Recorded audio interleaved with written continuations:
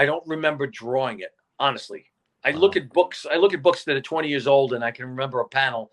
I can tell you where I was sitting at the time I was doing it. I don't remember where I was, what position I was at, what desk. I don't remember what I was doing, looking at any of the images from that book. That's the toughest thing I've ever worked on. And this 20th anniversary was similar. It was the same kind of feeling. A lot of choked up.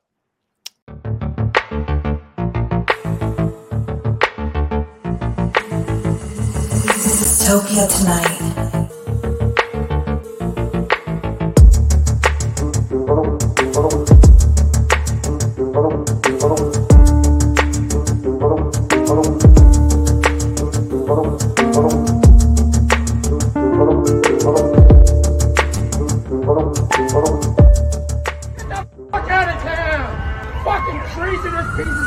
Dystopia Tonight. Ladies and gentlemen, people, how are you? What's going on, man? How you been? How are you? All right, good. Good to see everybody. Good. I gotta start with this because I don't know if you remember, but the first time you were on, you left us with a cliffhanger. Do you remember what it was?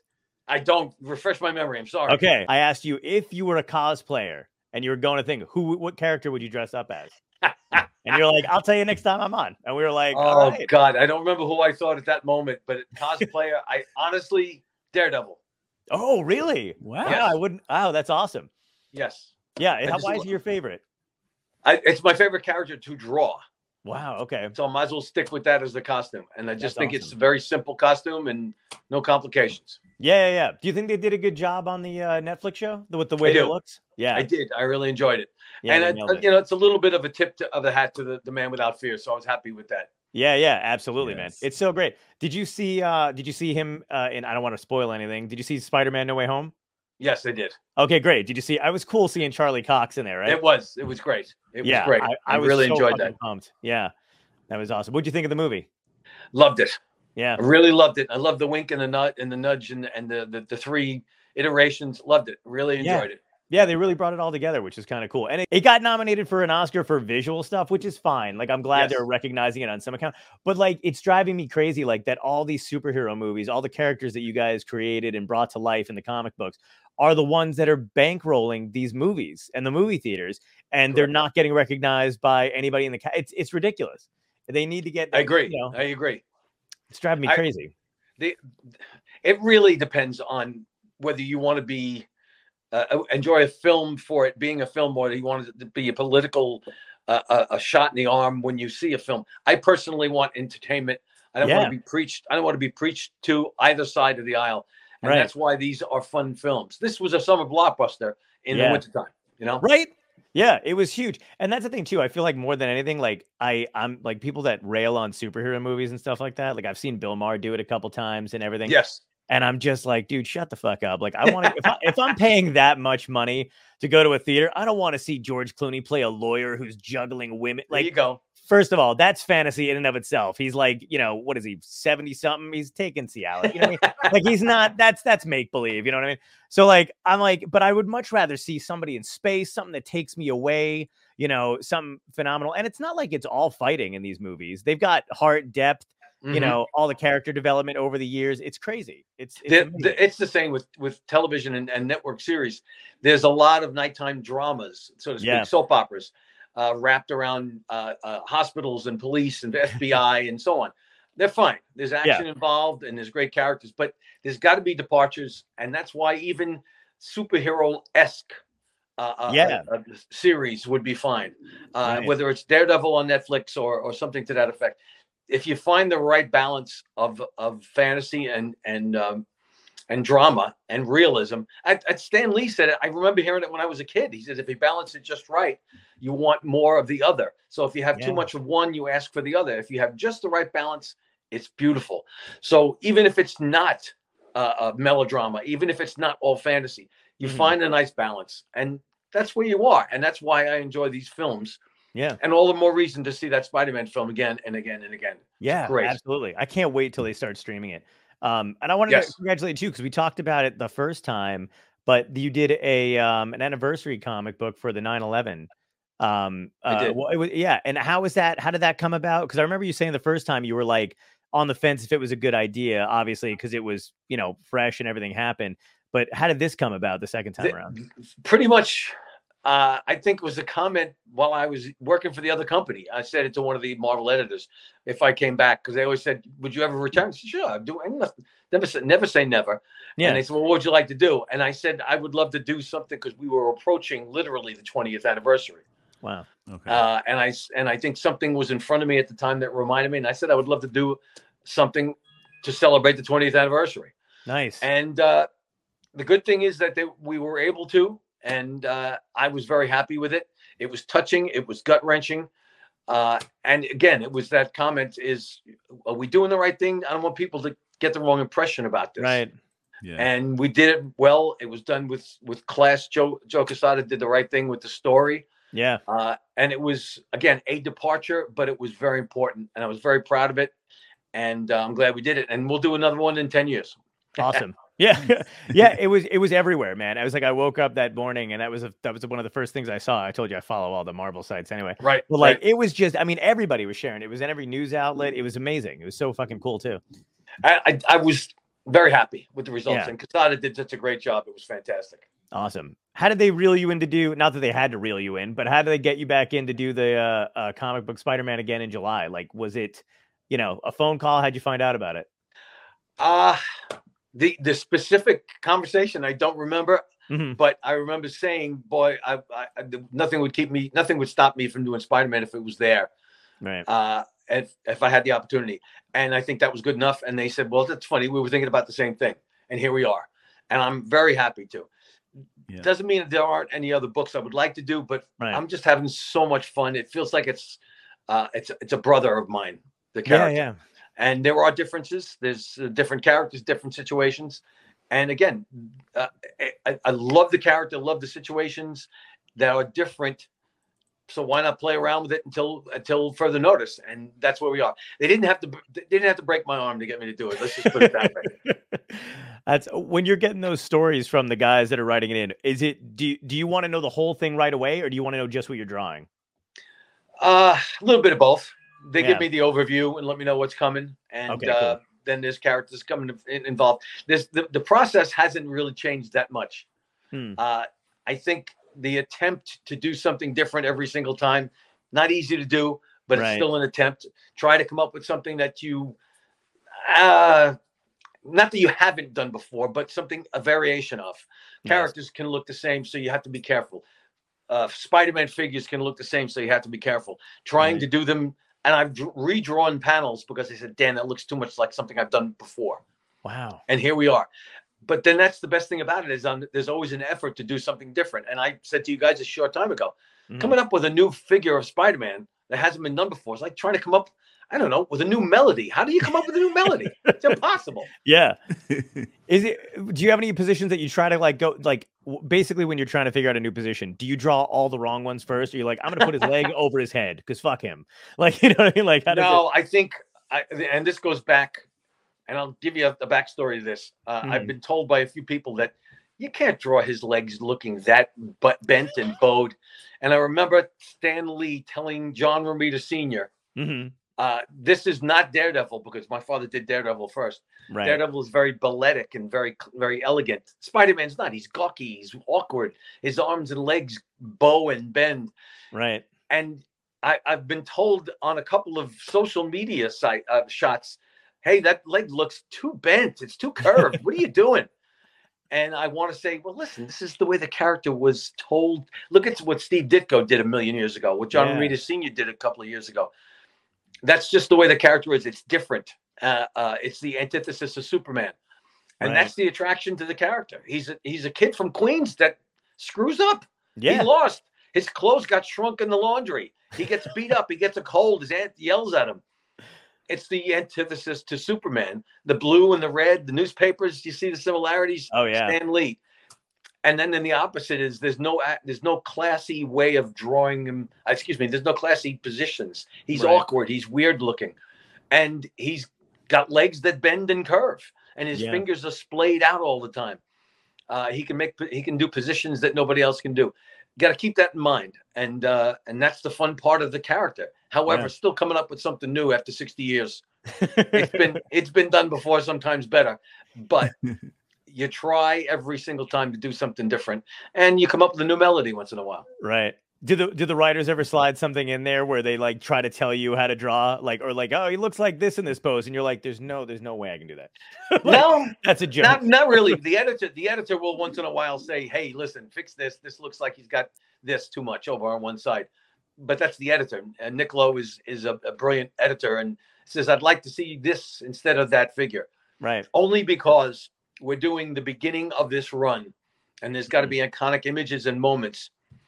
And sometimes they got to be slapped around the face and shoulders. Hey, remember, we're going to do this, this, and this. Don't forget to do this. Right. Okay. Sorry, I'm a little slow. I'm getting old. But it's more fun than you might imagine, even at this point. And I've been doing it long enough. You wonder if you're going to enjoy yourself. I am enjoying myself so much. That's awesome. That's and really now cool. I got social media. I got a Twitter account and Facebook and Instagram. Yeah. Everybody, please pay attention to that stuff. I'll try to answer questions. My son, Joey, my wife, Kathy, they will try to answer questions. I'll try to answer questions. I'll even try to act intelligent. That's not easy to do. Yeah, man. Well, let's blow it up there right now. Your Twitter is at John Romita Jr. and your Instagram, I believe, is the same. I'm going to check right now.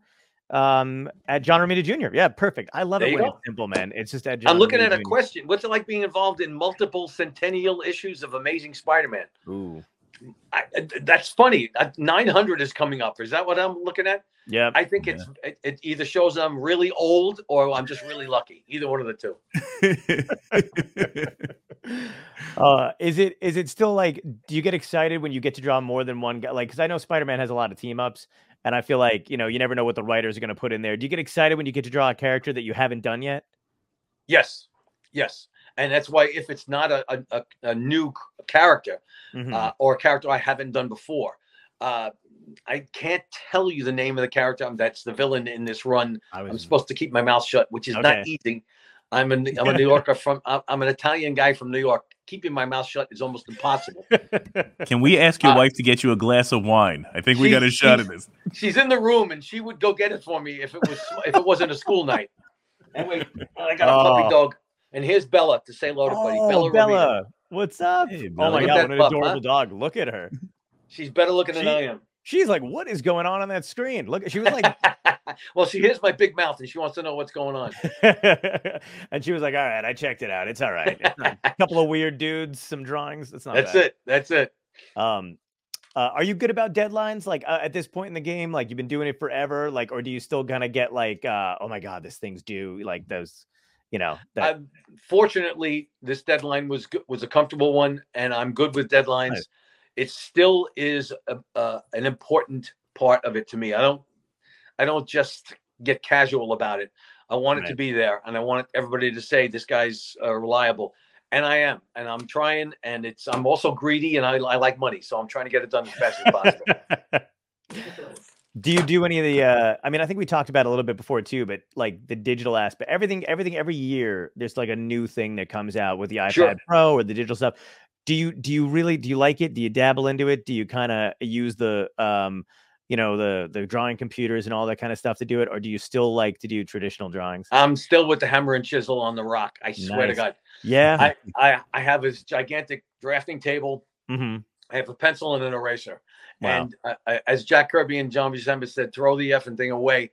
I still use the eraser, thank God. But the pencil and the paper, I don't know if I would graduate to the tablet. I know some guys have. Mm-hmm. I'm still enjoying the way things are working out. I think my hands and my forearms are permanently graphite looking. My wife screams because I got smears of graphite all over the house on walls and doors. Oh. I can't stop myself because I'm used to what I'm doing. It's a formula that's been successful, and it's old school, and it's my favorite school. Yeah, it looks great, man. But are you like at all, like there's those NFTs and stuff like that are at now. We've talked to a couple different artists about, selling their work, doing that kind of a thing. It's always been kind of complicated with comic books and Marvel and those companies and stuff like that. Is that something you're looking into? Are you interested in NFTs? I've heard the 3 letters. I don't have time to scratch my own posterior, let alone do extra work like that. But if there was an opportunity, sure. Yeah. It's a weird thing, man, because I don't really understand it too well either. And either I know people are either making a shit ton of money doing it, or other people are just kind of getting into it or whatever. But it is a very digital realm, and I know you like to still do the regular stuff. So it's I'm familiar with what it is, and like I said, if the opportunity comes up, I'll jump at the chance. Why not? Nice, man. That's awesome. Well, I'm a capitalist at the heart. Why not? John's looking to commission like Spider-Man ripping his mask off and it's John's face. Oh, dude, I would fucking kill for you. I wouldn't even sell it. I wouldn't sell it as an NFT. That'd be just, it would just be that all the time. I would just talk through that. Well, you have the hair and the beard and the glasses. You'd be very recognizable. You'd be happy to pay in Bitcoin. Yeah, you never really go on the run, right? Oh, that'd be so great. I would fucking love that. I gotta get a Spider-Man mask now. That's my thing. I've never had one, which is odd. I feel like as a huge I've Spider-Man never put a fan. Spider-Man mask on myself. Really? Really? Yeah, wow. What are your Halloween costumes like? Honestly, I don't remember the last time I put a costume on, but I remember doing a tuxedo and acting like I think I was supposed to be married, and I was running away from the bride type. It was a goof thing with the, that's the girl great. I was dating at the time. Oh, nice. But other than that, I didn't do anything serious. I really didn't do many costumes. When I was a kid, I was always a bum. It was the least expensive and the easiest way to be dressed up. That's great. That's and you have the sack. You had to carry the sack. You know. Yeah. On the stick. Yes. I always wore like really comfortable. I made sure whatever I was wearing was comfortable. Like I was Johnny Bravo one year, and I just had sunglasses, a black T-shirt. Johnny Bravo. Oh my God, Johnny Bravo. Man. Yeah, and I had I put the hair up and shit, and had like a thing. It was great. It was a fucking good. It was a good day, and I didn't have to do anything crazy, and it cost me like $12. And everyone's like, "This is a great costume." Like, I know, right? Everybody's got their fucking heavy shit on. Like, you know what I feel like? They should start making those plastic masks for adults, because I would wear that like at this age, just like with the rubber band around the back.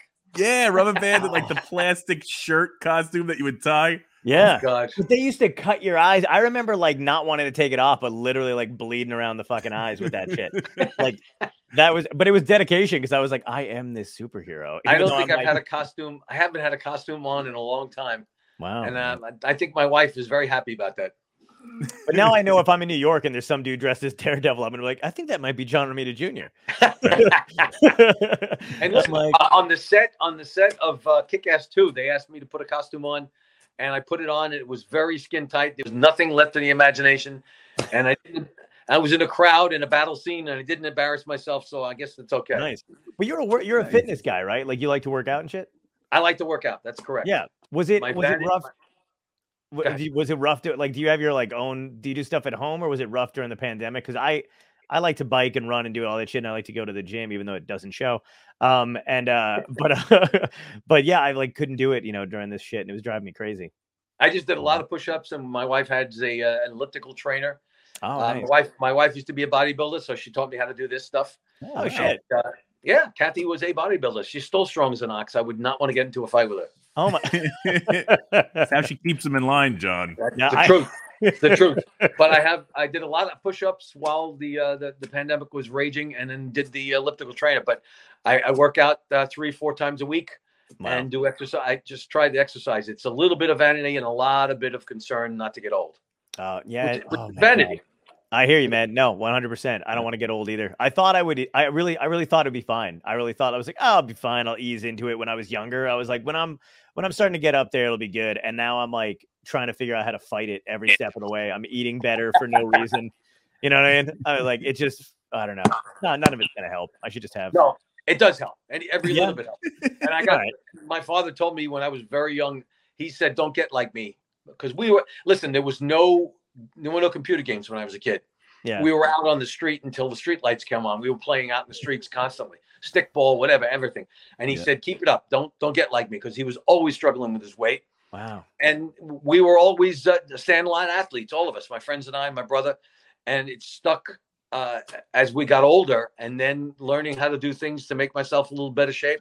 And then meeting this great lady sitting behind me who's giving me answers to some of the questions. When she told me how to do this, and this, and her two boys. I love it. That's and her two boys, Joey and Tony, are exercisers and bodybuilders as well. I learned. And listen, it's always, even old dogs learn new tricks. Yeah. Do you and still get out? Little tiny dogs too. Yeah. Do you still get out to like play sports and shit? No, that's funny. There's nothing I can do to play sports. I don't know what I could play. Wow. Throw the football around, throw the softball around.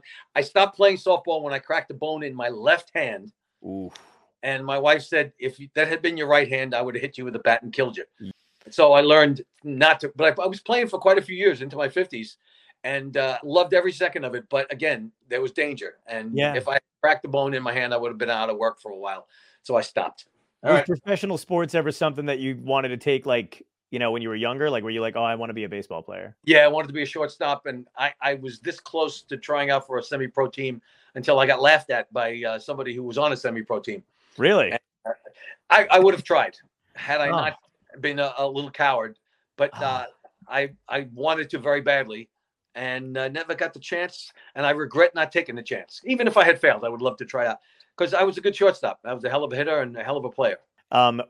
When you get like done with like a Spider-Man series like this and you know it's coming out in July, do they send you the comic books? Do you like to look at your work once it's all done? Do you buy one? Do you buy all of them? Do you read through? What's it like when you're done? I look at what they send me and I compare myself to the Joneses. And I don't know if it's July. I think it's coming out. The first issue is coming out a little sooner than that. Oh, nice. I think it might be April that the first issue comes out. Wow, sweet. And I do look at other artists, but not in a jealous way as much as I want to see what else is being done. I want to see what these guys are doing. I'm a fan of a lot of the my contemporaries. Yeah.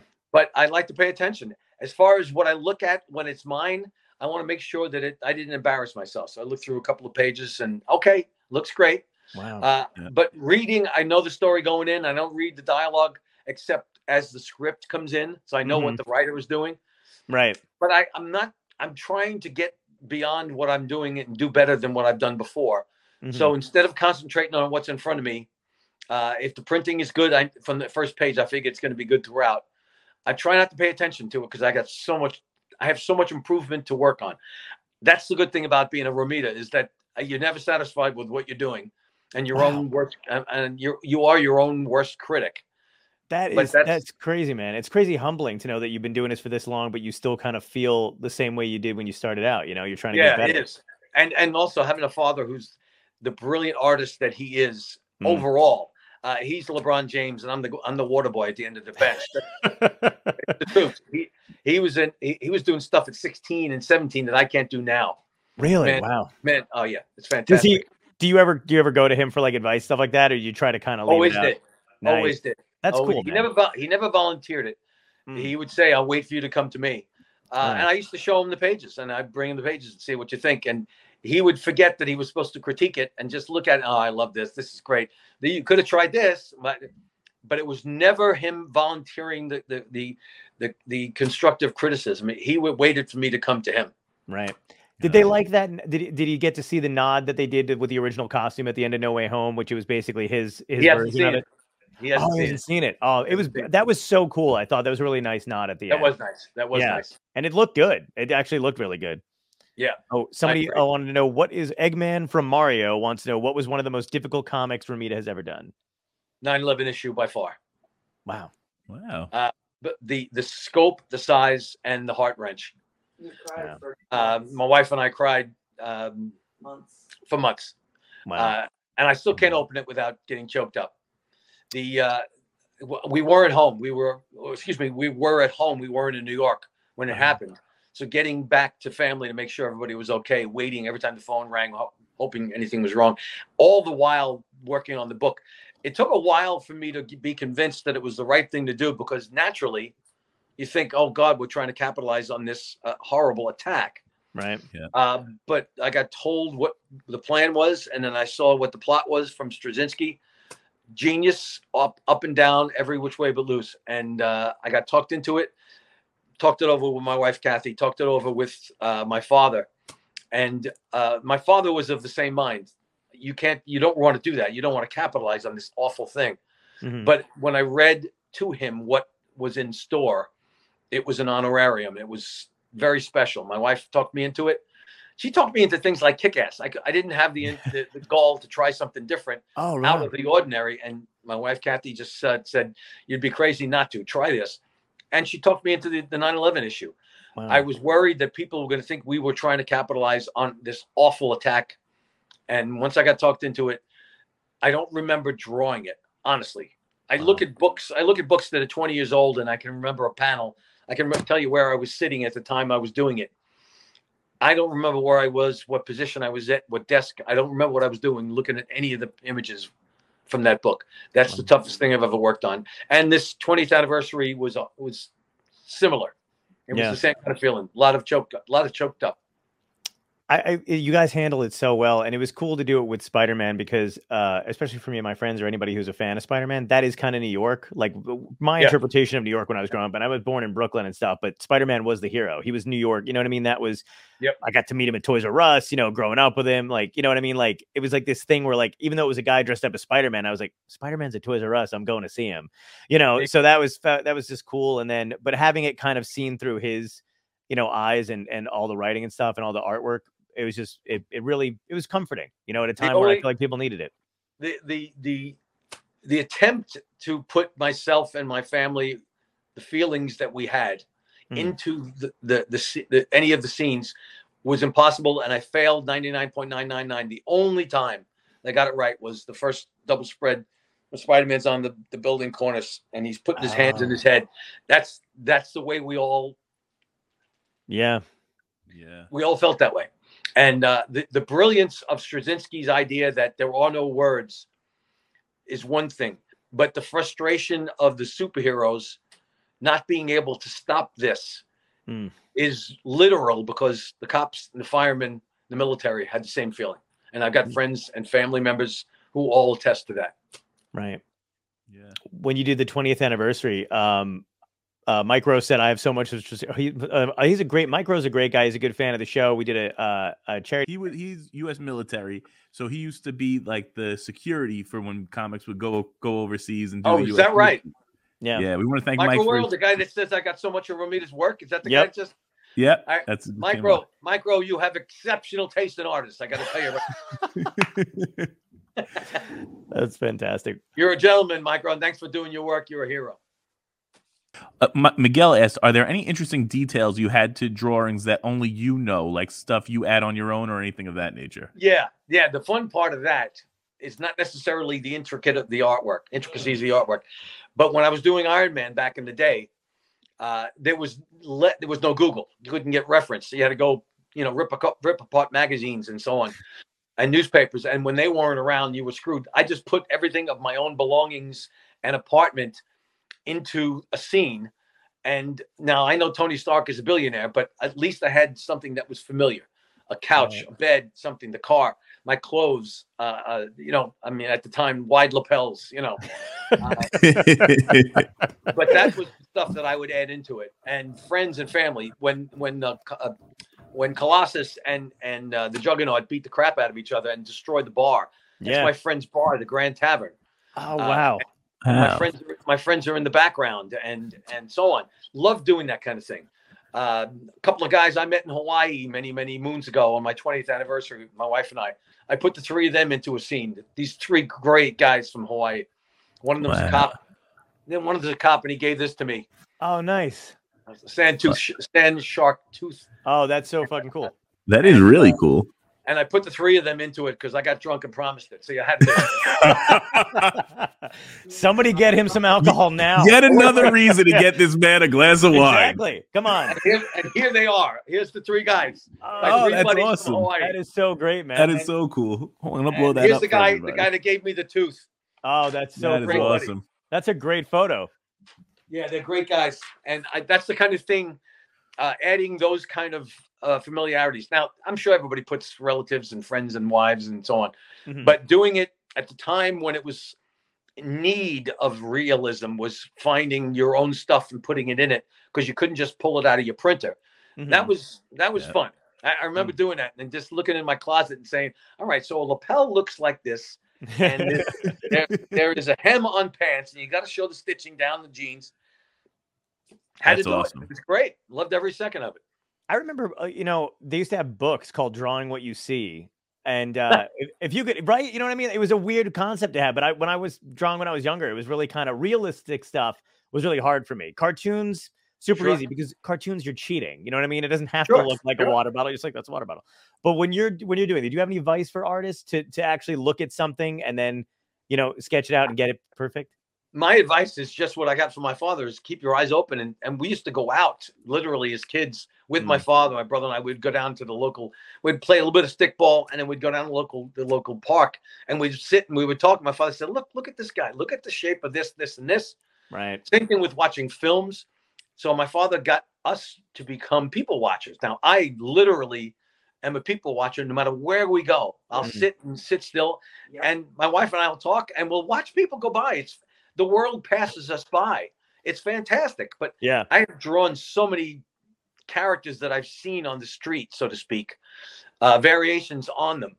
That's so cool. I watch wrestling for the same reason. Superstar, a guy named Superstar Billy Graham. I did a couple of characters based on that guy until Hulk Hogan just took it all away by doing it regularly. Right. But these are cartoon characters, and it's the same thing when you in New York City, especially. Yeah. When I used to work, and when I would work in the city, we'd go to lunch, and the world would pass us by. How could you not? People watch. And that's the fun part. And you put those people in, and I created some great characters. Shotgun is a character I created based on Junior Walker and the All Stars, but it's based on a guy that I saw on the street with very long dreadlocks. Wow. If you pay attention, the world will pass you by. Try to absorb some of it, and that's what my father taught us as kids. Pay attention. Yeah, I know what's so cool is somebody is walking around and is like, hey, this looks a lot like you in a comic book, and it might actually be that guy. All right, now here's another. Speaking of that, Monica Rambeau, who is Captain Marvel. Yep. My father and I knew we were going to do the issue of the reveal of the African American Captain Marvel. Right. And he says, "What do you want to do?" I said, "I'm in love with Pam Grier." At the time, this was in the early '80s. I was a fan of Pam Grier. How could you not? And she still looks fantastic. She's 75. It's true. So he says, "Okay, that's great. That's great." So we go into this cafe for lunch, and this 9-foot-tall Amazon is waiting our table. She's a model and a flourishing actress, or trying to be. Mm-hmm. And she was just filling in, making money, and as a waitress. And my father looked at me and he says, "Forget Pam Grier. This is our Captain Marvel." Wow. And the truth is that was that lady, and that's what she looked like, and her afro was that big. It's fantastic. Oh my God. Do you ever go back? Now she hears this, she's going to sue Marvel. Oh my God. I was just going to say, do you ever go back and show somebody like, hey, by the way, this is you in my book, so keep it up? No, I've never done that. Never done that. It would be the greatest. That would be the Are you kidding me? You're trying to pick me up with that line? I would have done it. I don't even give a shit. I would have been like, hey, John, you're not that big, and his wife's a bodybuilder. I'd be you treading lightly. Oh, well, listen, my wife thought that I was a comic book salesperson. Yeah. When we met. Wow. I told her I worked in comics. Apparently I didn't tell her I was an artist, and she thought I was selling them. And it got flushed out when after she met me, she went to a comic book store and asked who this guy was. And they said, "Oh, well, he's a cartoonist." And she was pissed at me for not telling her the true story. Oh, that's hilarious. Wow. But didn't she know you couldn't? Months. I feel like comic book guys who and no, you know, if you run a comic book store, more power to you. But they do have a type, and I don't think you're the type to run a comic book store. You know what I mean? They're usually She misunderstood. She misunderstood, and then when it finally came out, she wanted to tell me all about it, and we've talked. We talked about it. Help my son read. And you know what? She just mentioned this. She should come up and listen to this. But our middle son, Joey, who is a computer genius now, he's brilliant. When he was very young, was struggling with the reading and the comic book, the imagery and the words. Nice. It helped everybody out, and it really helped him out. I remember doing it the same way. Yeah. There's something about you connect words with the imagery. And Stan Lee said, "I will not write down to a young audience just because a young audience is reading. Right. I'm going to write as if every adult in the world is reading this." And I used to remember asking my father what this word petulant meant. He said, where did you read that? I said, "Look," and he said, "Okay, well, let me explain what that is."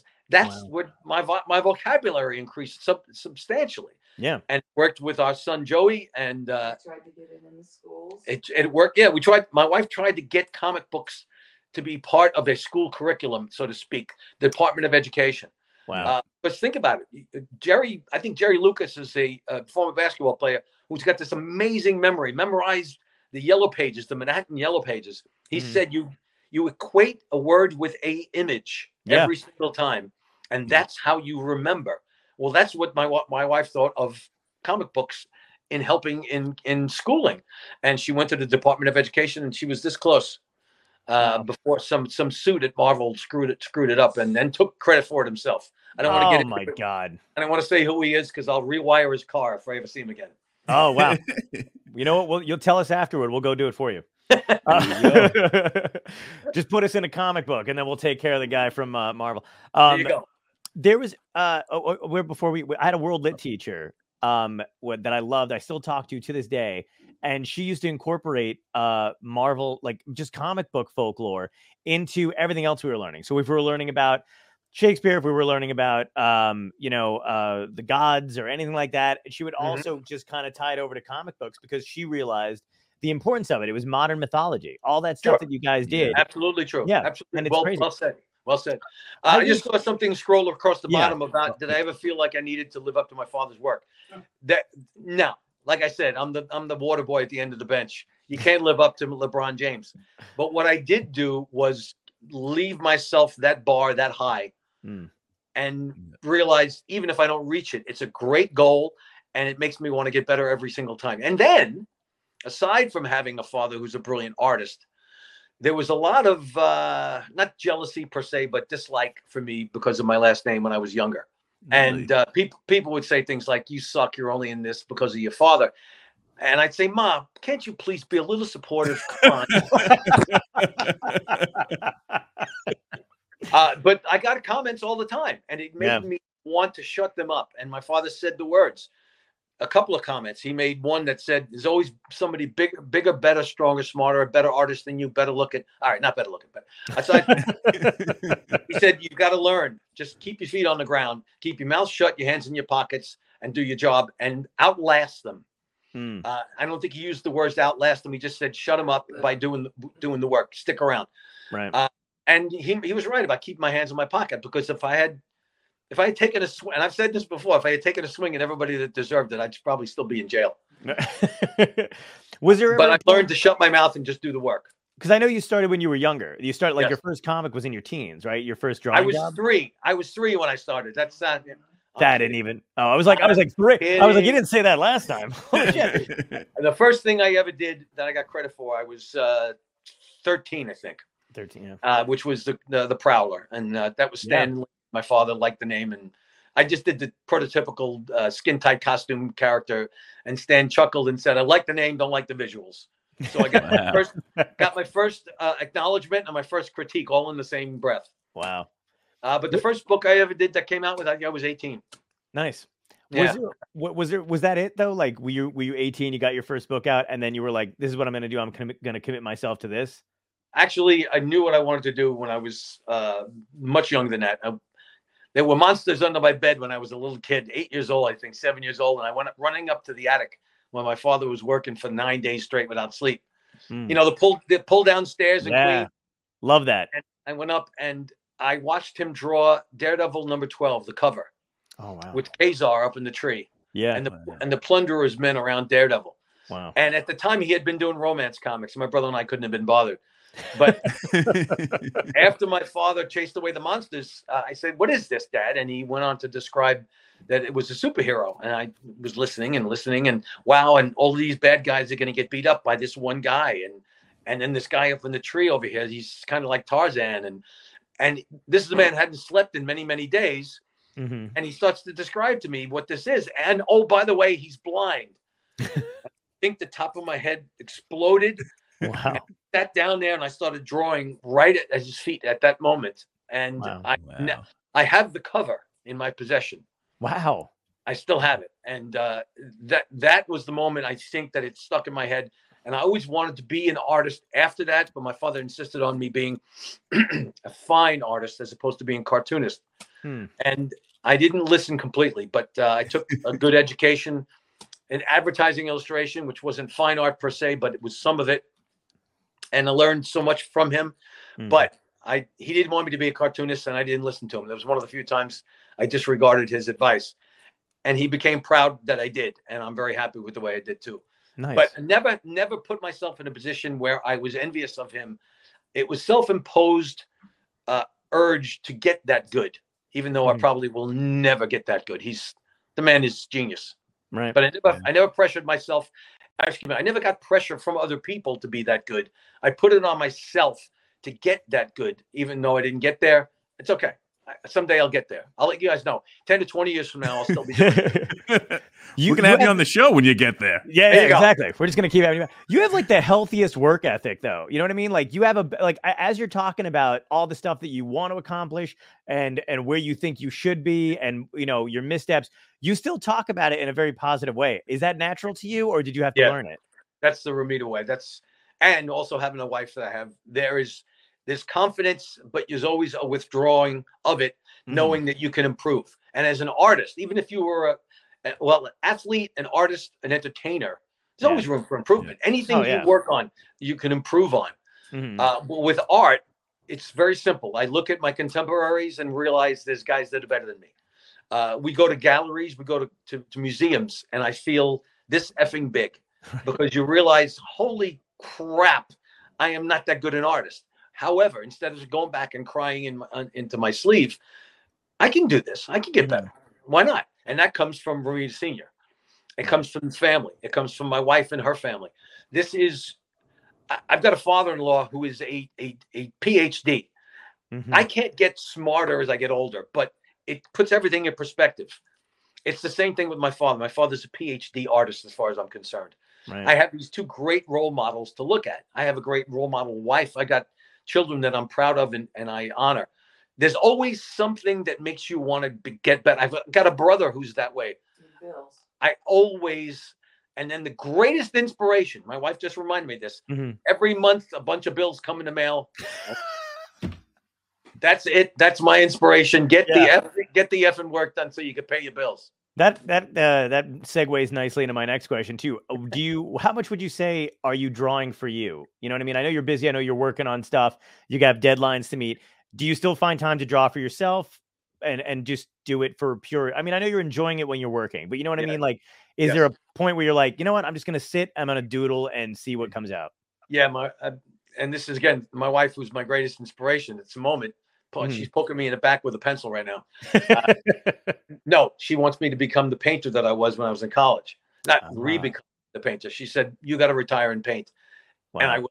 And that's going to be another career. I don't know if I'll make any money on it, but I miss painting so much. Yeah. And I won't do any realism. I'm going to do surrealism. I'll do impressionism. I'll do expressionism.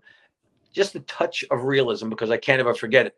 But she made a point of saying that when you retire from deadline work, go back to painting. And I will. And I can't wait. Now, that would be for me, for us. But the art itself is for me as much as it is for bills or for the joking of it. I love being an artist. I'm very proud of being an artist. And I'll never forget coming out of college, I said, I'm an artist. Oh, what do you do? Well, I draw this. And, oh, you're a cartoonist.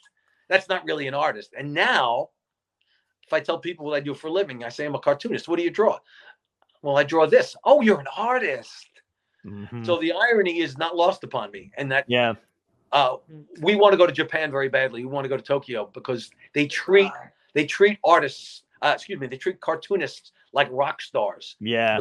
Everybody is an artist. And I think that's become with the alongsideness of film. Everybody's an artist, even if you are a cartoonist. Right. You can laugh at it as comedically, or you can laugh at it, or you can embrace it dramatically. Yeah. I'm very proud of it. And I do it for me.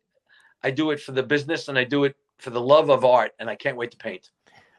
So a couple things. When you're retiring, Tom and I are going to take you busking in New York. We're going to set you up and you're going to paint out on a street corner. We'll be your security. That way no one bugs you. All right. But that's what we're going to do. And the second thing is, I love you're right though. I do like the 180 that cartooning and this kind of art form has done, because when I was younger, I drew a lot. I loved reading comic books and comic strips, in the newspaper. I was fascinated by all that kind of shit.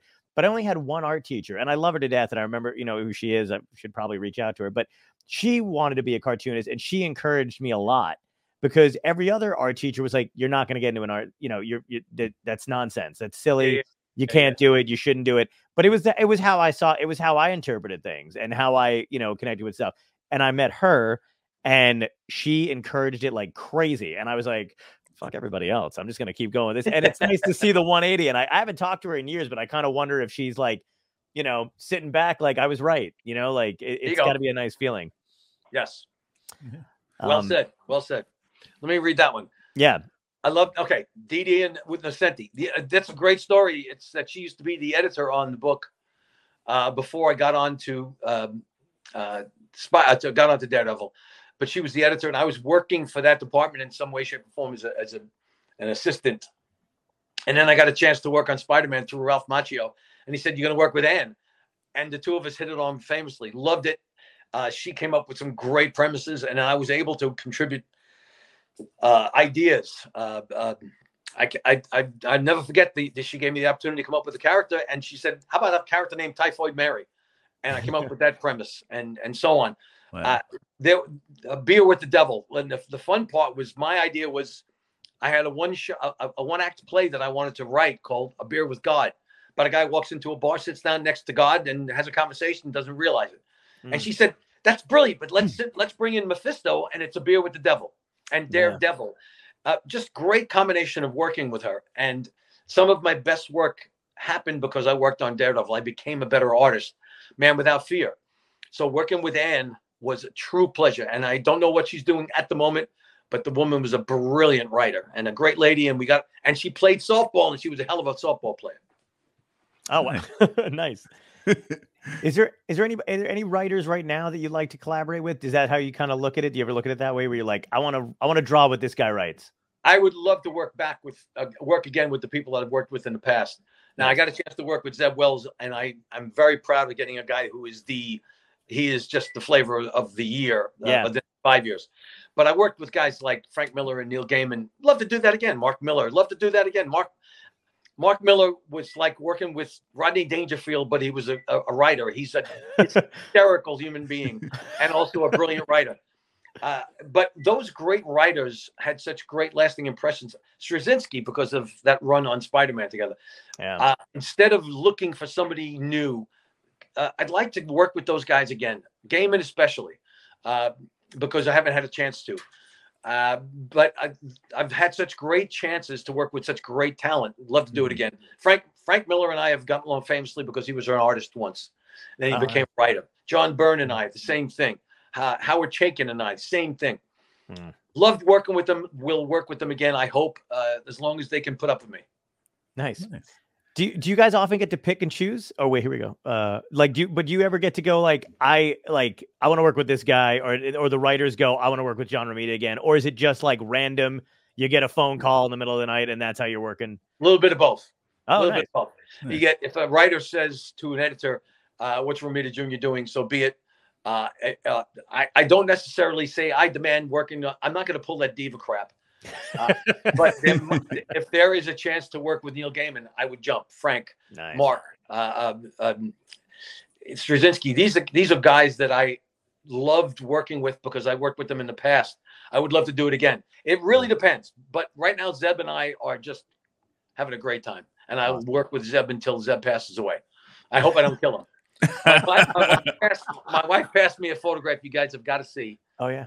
Yes. It's a photograph of my son, myself, and me all drawing at the same time. If you can see without the reflection. Oh my God. That is so awesome. That is a great photo. That is great. Yeah. Three generations. It is. This is my son, Vinny, at the bottom. And we got a couple of drawings that my son would color my father's drawings with ink and his own color. And I got it downstairs somewhere. I would get it, but I'm not going to run. So my father thought my son Vinny was going to be an artist. Vinny got upset because he couldn't draw as well as his father and his grandfather. And here's the fun part. I did not want to show my father any of my work when I was in college because it wasn't good enough. So it's the exact same thing that my son went through when he was a little guy. Wow. The irony is not lost on me. Anyway, back to the writers. I would never stand up and say, give me this guy. I demand it. I can't pull that shit. I can't do it. I've just never been able to be that kind of a diva. And even if I get the point where I'm able to do that to somebody, I couldn't do it. Right. My father would slap me around. My wife would slap me around. Miguel. Yeah. So how far, how does Zeb Wells rank? Okay, that's a great question. You rat bastard, Miguel, asking me to put that. That's a great question, you rat.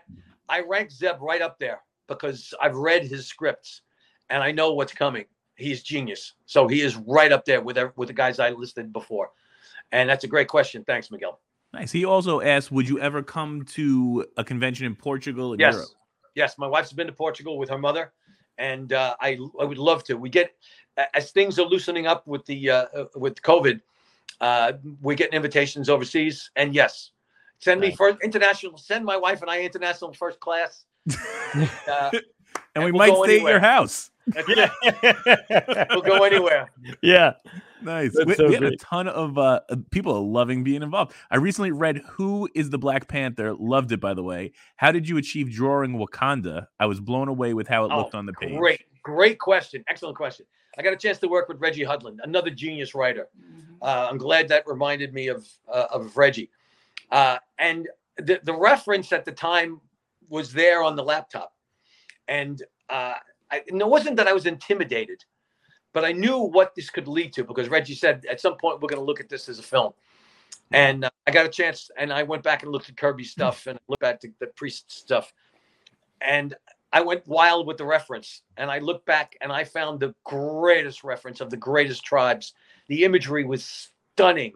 Wow. And I just kind of combined everything along with Kirby's precedent of Wakanda. And I plastered my gigantic drafting table with Kirby's imagery. And at the bottom of the drafting table were all of these brilliant reference things I had printed out. And I ran it past Reggie, and Reggie loved it. And I tried to stick to everything from the jewelry to the tattooing, everything I could. And the greatest thing we did was coming up with those Dora Milajes, the bodyguards. Yeah. And Reggie said, we got to come up with something hot. How about we do this? And I said, let's do this. And they came up, and I'm so proud of it. I'm proud of Shuri. That working on that book was such a joy, and Klaus Janson made it geniusly better. I was so happy with that. And Reggie had a hand in asking for things, and then we came out luckily with what he asked for. But those female characters was what I'm most proud of the Black Panther. And the imagery combined with Jack Kirby's imagery, the futuristic version of what I got, I got lucky. I got very lucky. Nice. And luck was working with Reggie Hammond. Oh my God. Reggie Hudlin. Actually, now I watched a movie from 1983, I think. Reggie, if you're watching this, I apologize, but it was a pleasure working with you. I hope we do it again. What's the percentage when you're drawing stuff? Do you like to be told what you're drawing, and how much freedom do you want in any given project?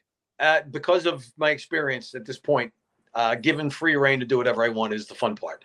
When I was younger and I had some need for direction, that was fine. I worked with guys who were more experienced than me, like any writer at the time when I was young. Right. That's the way it was. Yeah. And you lean on their advice. And they used to come up with tomes of plots. And they were plots. This was the Marvel way. But Chris Claremont would give me a 2-inch thick plot, just because he was worried that I wasn't able to do it myself. And to a certain extent, he was right. And then that's how you learn. And then literally, and now here's the irony, is that on the 300-page Superman Year One that I did with Frank, I think 200 or 300 pages, forgot, 200 pages of artwork. He gave me 15 pages of type plot. Wow. 15, and I had to come up with 200 pages of artwork. So it was a complete reversal of what happened with Chris Claremont when I was young. 180. And now Chris, 180. That's Chris and I are friends. It's not lost upon me that that's what I needed when I was younger. I don't need that now. And writers will give me something and say, run with it. But as long as we keep this, and this in it. Neil Gaiman did that for me. He sent me a script and he says, I know what you can do. And he says, don't worry about what you're going to do as long as you do not take anything out. And if you take something out, let me know and we'll work around it. He says, but if you're going to add anything, add panels, just let me know. But run with it. Don't worry about what I've given you. I've given you dialogue. Play with the dialogue as if it's directions for expressions or acting. That's so great. If Neil Gaiman can excuse the expression, can give in to storytelling letting me do what I want, then it's worked with most of the other writers as well. Wow. Awesome. Beef My skeleton. dog is barking. My dog is barking in the background. I got to be careful. But we're running low on time, and I think that's what the dog was doing. The alarm clock is the dog barking. He's right letting now. you know it's almost there. Yeah, he's like, come on. All right, this is a great question coming up. How's your current process changed over time? Have you mixed in any digital techniques? We answered the digital part. The process is pretty much the same. No digital stuff. Pencil, ink, pencil, and eraser. But the digital stuff, I won't go near it. I'm still learning how to be an artist. But the technique is the same. My process is the same. The formula is the same. I get a plot. I thumbnail it out, so to speak, with notes so I know it comes. And then I start going to the boards. And it's worked. It's still working. And I'm in the process of getting better. When I get to the point where I think I'm good, I'm going to start sucking. And I don't want to do that. That's what everyone, I'm not even kidding, in any art form, musician, comedian, anybody, whenever they say the word, if I get too comfortable, I know I'm dead. That's the truth. That's the truth. That's so crazy. Anybody that knows that is going to get great. Yeah. What's the kind of, I mean, do you do it in complete silence? Do you get into your room? Do you get to the drafting table and you don't have anything going on? Or do you use music? What do you listen to? I tried listening to music, but I was too busy doing this because I listened to the blues. But I put on comedy or I'll put on John Wayne movies. I'll put in Gray Noise. Oh, nice. Movies I've seen and heard a million times. Right. I've run Burn Notice. If you know the series Burn Notice, I do. I've run that 3 or 4 times. I put on British comedy in the background. I put on Multi Towers. No, Are You Being Served? Oh, that's a great one. Yeah. Coupling. I'll put those, but I've seen them all and I've heard them, so I can listen and pay attention. I also listen to news during the day when I want to scream at all the politicians. I listen to that. It's a cacophony. I can't think of anything in general that I need to listen to or have on the room. But on the weekend, I will put in John Wayne, Clint Eastwood westerns. Nice. Not the same, they didn't, but right. So I know. Listen. The Good, Bad, and the Ugly is a 3-hour film. I can do two or 3 pages worth of artwork while that movie is on. I love it. Right. Nice. That's awesome. All right, I'm getting the I'm gonna get. Okay. You got it. I'll ask you 3 questions that we ask everybody. I think I've asked you the couple before, or maybe yes, I'm going to be at the San Diego Comic-Con this year. I will be in San Diego this year. That was Sweet. Next question. Oh, nice. That's awesome. I didn't even see that. Good call. It's my own show, and I'm like, what? So, if you go back in time and talk to your younger self, give yourself a piece of advice that would help you today, what would it be? Ooh. I would joke about past relationships before I met my present wife. How stupid I was. I should have met my wife when I was 21 instead of when I was older. I can't think of anything other than maybe rooted for the Yankees more often than the Mets. I don't know. I can't think of it. But if I could give myself advice, become a better painter early on than I am now, so that I wouldn't have to go back to it. Great. Not lose my painting chops. Artistically, I don't know if I think it worked out so well because I had my father in front of me. But maybe I can't think of it. Maybe learn to hit a curveball better. How about that? Awesome. And then what had to end in your life, good or bad, to lead you to where you are today? Ooh, to lead me where I am today. I can't think of any. I couldn't sing and dance. I got laughed at when I was trying to sing. That was it. Wow. So I became an artist. Great. Sing and dance. And the last question is my favorite because it has to tie into the show. If this was a real dystopia, zombies, aliens, meteor coming to hit the earth, what is your epic death? How do you want to go out? How do I want to go out? Yeah, in a dystopia. Yeah, what do you want to be doing? You want to be aliens, zombies? I want to be a Superman, and I want to grab every asshole in the world and kill them. Nice. That's great. That's a first. So that's awesome. Great. And they all drive in front of me as I go into work. Oh, love it. Every single effing one of them is in front of me when I drive. Fantastic, man. Love it. Thank you so much for coming on, dude. I really appreciate it. And I apologize for being late. Great questions, folks. Have me back again. I love it, and I promise I'll be on time next time. Yep. We are definitely going to. We are definitely Gentlemen, be well. My wife is waving, and so is Bella. You too, man. Peace. Take care. Be well, guys. Take care. Great.